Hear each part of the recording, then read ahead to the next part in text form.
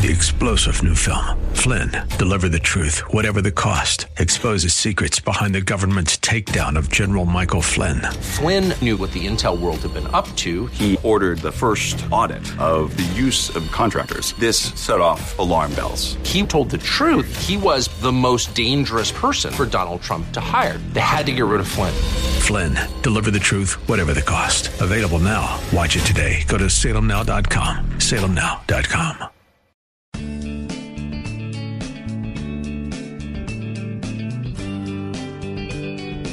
Grace and peace to you, and welcome to Radio for Real Life with Sean Azzaro, the senior pastor of River City Community Church in San Antonio, Texas.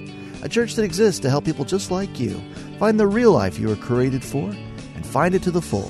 That's what Jesus promised in John 10:10. And we're in the middle of a series called Awake with a message called Eyes Wide Open. Pastor Sean is going to challenge you with this. Now, Jesus believed in and lived in relationship to an unseen spiritual world. So why do some people believe and others don't? How can we be awakened to unseen realities that have the potential to change our lives forever?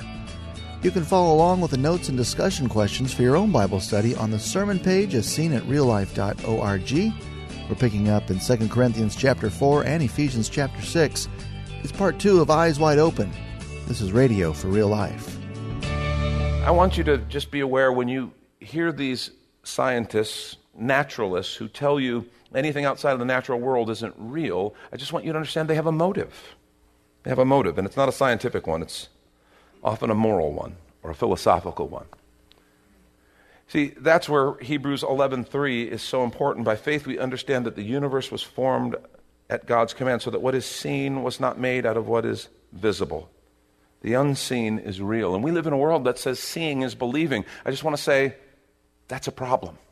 That's a problem. Even Jesus said in John 20:29, he said to Thomas, remember, because you've seen me, you've believed. Blessed are those who have not seen and yet believe. This faith of ours involves interacting with and responding to the unseen. See, the resurrected life awakens me to the world of the unseen. A couple observations Paul makes in his passage in 2 Corinthians 4. I find my eyes are open to the spirit world. My eyes are open to the spirit world. In chapter 4, he talked about the God of this age. He's talking about something in the spirit world. In Ephesians chapter 6, he wrote it this way, beginning at verse 10. He said, finally be strong in the Lord and in his mighty power.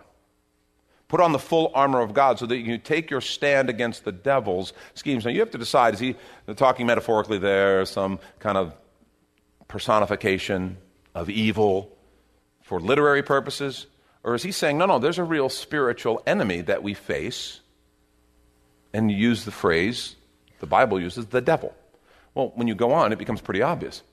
For our struggle is not against flesh and blood, but against the rulers, the authorities, against the powers of this dark world, against spiritual forces of evil in the heavenly realms.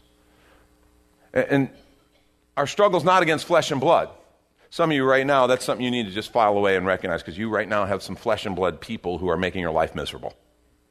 Okay? Maybe a conflict, maybe a group of people, maybe a person, maybe something you're facing, and you go, they're the enemy. And what I want you to know is Paul is saying, no, they're not. They're not the enemy. In fact, they're people who, just like us, are far from God, and without Jesus, we're lost. And when we find life in Christ, we can be transformed, and that's his desire for them. In other words, they're the people we're called to set free. They're not the enemy. Oh, come on. Some of you are like, can't they be the enemy just a little bit? Like, how about the political party that it's opposed to me? Can't I? They can be a little of the enemy. Yeah, that's not what Paul's saying. He's saying, no, those people in the political party that you oppose, they're just like you apart from Christ. Lost without Jesus. And they're the ones we're supposed to bring the good news of reconciliation to. Our struggle is not against flesh and blood, but he's not saying we don't have a struggle. Oh, it's real. This is why sometimes it makes you want to pull your hair out. It's like, how can people think that? Where is this coming from? He says it's coming from rulers and authorities, against the powers of this dark world, against the spiritual forces of evil in the heavenly realms. And you have to decide how you're going to process that. What do you believe about that? See, I think if I could give each one of you on the way in, you know, in the movie theater they give you 3D glasses that you have to drop in the little bin on the way out. I wish I could give you glasses, okay, that you could put on, and when you don't have them on, it's like you see everything here. It's so nice to see all these wonderful people right here. It's perfect. But when you put them on, you see the spiritual world around us. Okay? So you're sitting there, and, you know, movie hasn't started yet. Okay, and it's time to put your glasses on, and you're going to see the spiritual world. And you're like, well, what am I going to see? Holy cow! Wow! I'm taking these off. That's some scary stuff. You all of a sudden see all the spiritual stuff that we talk about, we believe is real, but we act like it's not. I wonder if we could take glasses and put it on. Oh, man, I see God's Spirit. I see the Holy Spirit. Oh, that's good. I see some angels. Wow. I see demons. I see dark spirits. Oh, I also look at people and I see them differently. I don't just see the flesh and their natural appearance. I see their spirit. I see the eternal part of them. If we could put these glasses on and see the spiritual world, I think it would radically transform us. And what Paul is saying is, I want you to see that. He said, that's the part that is lasting. The other part, yeah, not so much. How do you process this? How do we actually live this out? Now, I grew up in a church tradition. One, I grew up in I've grown up in church, right? So I could go to a support group. Hi, I'm Sean, and I grew up in church. Hi, Sean, Mine would be called Church is Stranger Than Fiction group, right? And I grew up, as many of you guys know, I grew up in hardcore church, okay? Many of you guys grew up in, respectable kind of church. I grew up in Pentecostal church. So, Preacher didn't preach an hour 20, an hour and 30. He hadn't heard from God. And I'd be sitting there, oh, God, I'm hearing from God right now. He wants us to leave. Help me. There's a guy in the back going, oh, good, at least you understand what I'm going through right now, Sean. But there were some people in those circles that would just be so bizarre. And, everything was about the devil. And they'd see a demon behind anything. Any little thing, oh, it's the devil, it's a demon. They love getting into naming different demons and different things that are happening, which, again, I understand the idea of spiritual warfare, but this was not warfare, this was weirdness, okay? They were spiritual weirdness. And they would take things that kind of, the Bible says this little piece, and then they build this whole thing and write a book. And people were fascinated by it and soaking it up because it was weird, and people love weird. It wasn't biblical, but it was weird. And so because of the weirdness and that whole thing, a whole lot of other people, probably for a number of years, myself included, we kind of just didn't want any part of it, and we just kind of ignored it, okay? Which, again, I don't think you can give a fair reading of the Scripture and think that's a responsible approach. Because the Bible tells us about the unseen in the spirit world. But because of the extremes, we kind of the pendulum went the other way. And I don't think we're supposed to give into the weirdness. I think we're supposed to actually be people who are willing to recognize there's a warfare. There's a warfare. And the Bible tells us how to conduct spiritual warfare. And I've told you before, I've taught on it more extensively. We don't have time to do that now, but very simply, there is a scripture that, to me, is kind of the bottom line of my go-to when it comes to spiritual warfare. This is how you conduct spiritual warfare, and it's James 4:7. It says, submit yourselves then to God. Resist the devil, and he will flee from you. Okay? Submit yourselves then to God. Resist the devil, and he will flee from you. Now, here's the problem. I heard this quoted. I heard this talked about. I heard people who quoted this verse. You know what James 4:7 says? It says, resist the devil and he'll flee from you. Sorry for the southern part. It just happened that way a lot. Resist the devil and he'll flee from you. That's what the Bible says. And I'm like, well, is that the whole verse? Because, see, they missed the most important part. They missed the power part. See, it says, submit yourselves, therefore, or submit yourselves then to God, which is a big deal. Submitting yourself to God says, God, I'm under your lordship, I'm under your leadership, I've set myself in the path of your direction. I'm under your leadership. When you've done that, that is the greatest thing you can do when it comes to spiritual warfare. He doesn't say that you'll never have to encounter anything, the devil, he'll never be tempted, you'll never have anything like that. He just says, submit yourselves then to God. Submit yourselves then to God. Then resist the devil, and he will flee from you. Not he might, he will. And let me tell you the secret. The reason he's going to flee is because you're submitted to God. And he's not fleeing from you, he's fleeing from your Father. The problem is some people try to not be submitted to God, living out doing things on their own, kind of flirting with evil right on the edge, and then when they feel like, oh my gosh, there's temptation, there's Satan, there's something, they try to resist the devil, and they're like, well, why is it not working? It's not working. Because the power is in the first part. Submit yourselves therefore to God. Then resist the devil, and he will flee. See, I think we have to understand there is a real spiritual enemy. There is a real spirit world, and we need to be willing to recognize that. Because if not, we're just burying our head in the sand. The resurrected life awakens me to the world of the unseen. Second, my eyes are open to eternity. My eyes are open. My eyes are open to the unseen. My eyes are opened to eternity. Remember what he said in verse 18? We fix our eyes, not on what is seen, but on what is unseen. Since what is seen is temporary, but what is unseen is eternal. I begin to see eternity differently. How do you deal with eternity? Temporal versus eternal. I mean, we understand Jesus talked a lot about heaven. He talked about hell. John 14, you remember he says, in my Father's house are many rooms. If it weren't so, I would have told you. I go to prepare a place for you. And if I go to prepare a place for you, I will come again, receive you to myself, that where I am, there you may be also. He promises to take us, and we have this eternal destiny to live in communion and fellowship with Father. That's our eternal destiny.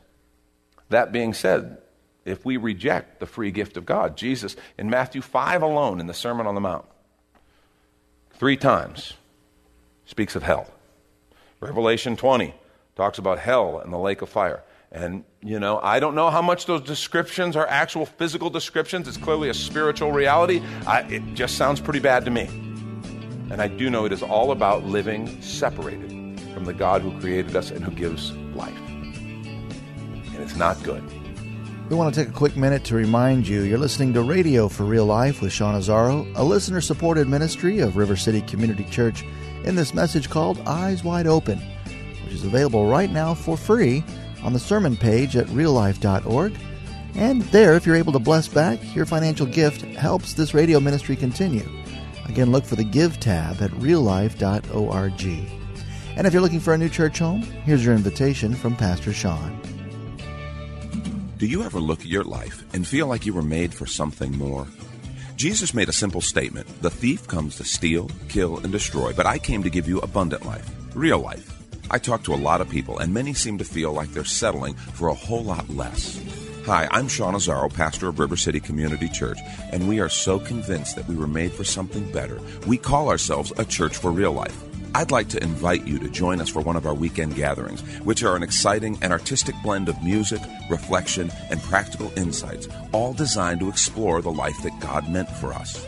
River City is located 1.5 miles outside of Loop 1604 on Lookout Road across from Otama Park. Service times are Saturday at 5 p.m. and Sunday at 9:30 and 11:15 a.m. River City is a church for real life, so our home on the web is reallife.org. To find out more, visit us online at reallife.org. God created you for something very special. Come find out more at River City Community Church.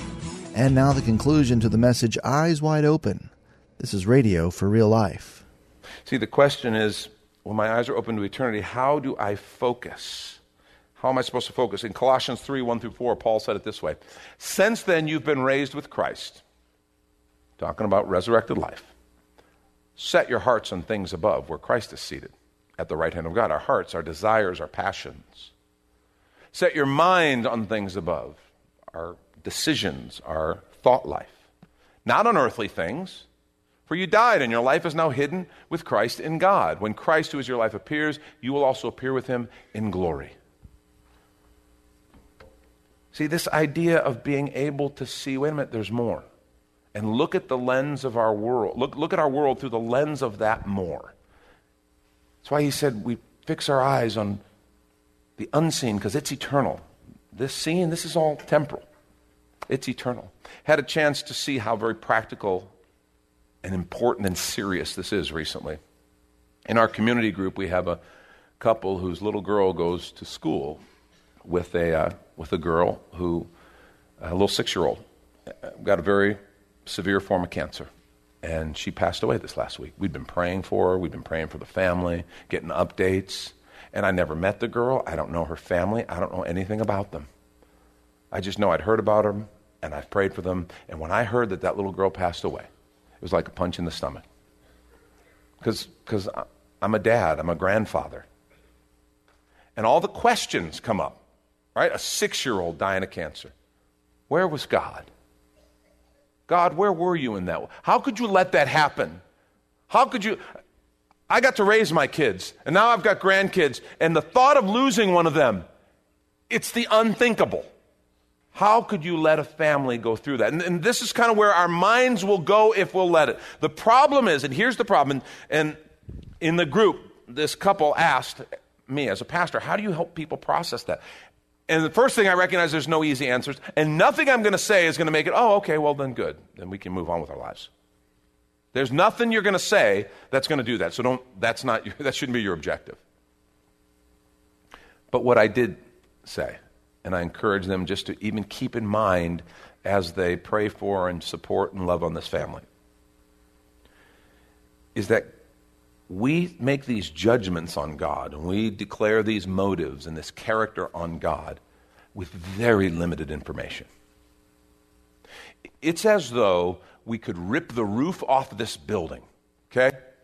And God is up there, okay? And that wall right there, that wall represents death. And we look at it, and it's final. That little girl is no longer on this side of the wall. She's gone. But God, who is above, goes, no, you don't understand. She's not gone. She's just gotten onto the real part of her life. And we have to decide if we believe that. We have to decide, do we really believe that? Because if we do, now it doesn't make it easier to the parent who had to let go of that child. Okay, it doesn't change that, except to say, my assumption is she's gone and it's over. And God's word says, no, Father sees. And this little part here, I don't care how long we live. This little girl only had 6 years, and that is tragic to me. That being said, in the scope of eternity, if we believe any of this, whatever 70, 80, or if we're really healthy, 90 years we get, it's a blip on the screen. And God says that is not the whole of your life. We're just getting started. The best is yet to come. Eternity starts when we become a follower of Jesus Christ, not after we die. And so that little girl is now living the life that she was meant to live in his presence, just like we will one day. Hers just got started earlier. And it causes us to stop and go, wait a minute. If I think this is all there is, that's going to have some very practical ramifications with how I deal with grief, how I make decisions. But if I understand, no, this is only a part, and that God is there, the roof is off, God can see. I can see God, but I can't see there. And if he looks down and says, no, she's with me, and she's doing good, you should see her, then I need to believe him instead of judging him. I had a young man in my youth group, first youth ministry assignment in California, young, Lori and I, young youth pastors, and great kid, loved him, loved his family, his dad and I were friends, and we just really enjoyed each other. After we had moved back to Texas, it was discovered he had cancer. And it was actually it was a mistake from the hospital. They lost some test results or got misplaced. So something that would have detected it early, and a very operable type of cancer, went a long time without being detected. And so, it was pretty severe. I ended up flying back out there because he was in his final days. And, it's one of those things. I remember walking up the stairs to his room. I'll never forget that because my heart was so heavy. I love this kid, and he's 21. Again, tragic. And I remember walking up those steps trying to bolster myself to encourage him and bless him. That's what I was doing. I was, kind of we pastors, we got pregame too, right? Okay? This is like, I love this kid. I love his family. I don't know what to say, but God, you got to give me something. I get to the top of the steps, go into his room, and he's there. And we just start talking. How you doing, Josh? Da-da-da-da. Josh starts telling me how he's doing. And it's like the Spirit of God was in the room. It was weird. It was like on the steps, I was talking to God, but he was way up there. But I get in the room, and it's like he's here. And Josh, I quickly discerned, Josh is already in eternity. He's here. He's still praying for God to heal him. He's got family, friends praying for healing, believes God can heal. But he has resolved that if I go, I'm still alive in him. He was literally here on this side already in eternity. So whether he lived or he died, to live is Christ, to die is gain.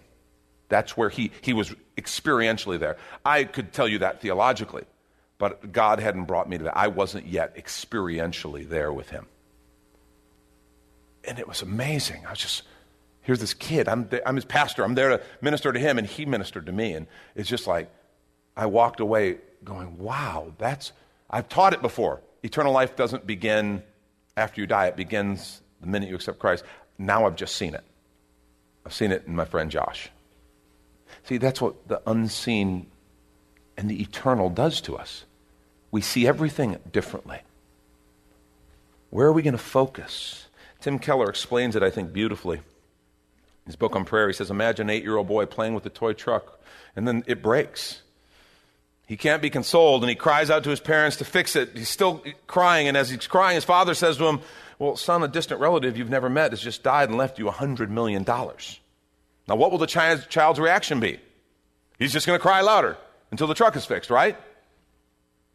Because he doesn't have enough cognitive capacity to realize his true condition and to be consoled. In the same way, Christians lack the spiritual capacity to realize all we have in Jesus. This is the reason Paul prays that God would give Christians the spiritual ability to grasp the height, the depth, the breadth, the length of Christ's salvation. In general, our lack of joy is, as Shakespeare wrote, the fault, dear Brutus, is not in our stars, but in ourselves. We're like the 8-year-old boy who rests his happiness in his stars or his circumstances rather than recognizing what we have in Christ. See, my eyes are open to the eternal, and that changes things. I see the big picture. The resurrected life awakens me to the world of the unseen. And last thing, my eyes are open to reality, because when I'm closed off to the spiritual, to the supernatural, to the unseen, I am living with a partial reality. Remember what he wrote in 4:17? He said, for our light and momentary troubles. You think Paul's being kind of stiff upper lip kind of here? Is this a Winston Churchill thing? Or is he serious? Does he see his troubles? Like the prison, the sickness, the beatings, being shipwrecked, all the stuff that he really went through. Our light and momentary troubles are achieving for us an eternal glory that far outweighs them all. See, that's the reality.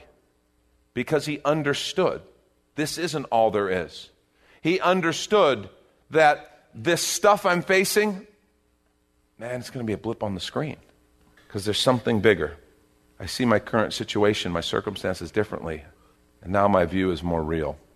How do we get to that place where we can see reality? A couple of thoughts just on how to engage the unseen. The first is faith, right? That's what Hebrews 11, 1 and 2 told us. Faith. It's the confidence in what we hope for, the assurance about what we do not see. I want to challenge you. You want to learn to engage the unseen better? It's very simply, in the areas where you know God has spoken, speaks through his word, speaks through prayer, where you know this is the way God would have me go. Step out in obedience. Act in faith. Because that's where the power of God is released. That's where we begin to see. It's like the unseen begins to peek out from behind the curtain when we step out in faith. Sadly, I know Christians who have professed faith for years and have never actually stepped out in faith, and so they've never seen the power of God. And I got to tell you, their faith is pretty shaky. You want to actually see the unseen? Step out in faith. Watch for God's provision. Watch how God moves things that couldn't otherwise be moved. Watch the power of God work, and it will change the way you engage the unseen. A second way is prayer. To train your mind to begin to look at the unseen. Daily prayer in the Word, and then pray without ceasing as you walk through your days. Asking the Lord about what you're walking through. And then there's a simple discipline that Paul talked about in Colossians. Set your heart and mind on things above, not on things here on earth. So try it this week. Try, when you walk through something, maybe you're going through something right now and you can immediately kind of see the application. Try stepping back and saying, Lord, I'm going to look up. I'm going to set my mind on things above. I'm going to think about the Spirit. I'm going to think about eternity. What are you doing here? How do you want me to respond? And see if you don't begin to develop just a habit of looking for the unseen. That's Pastor Sean Azzaro. You've been listening to Radio for Real Life, and if you'd like to hear this full message called Eyes Wide Open, it's available right now for free on demand at reallife.org. And there, if you're able to bless back, your financial gifts helps this radio ministry continue. Again, look for the Give tab at reallife.org.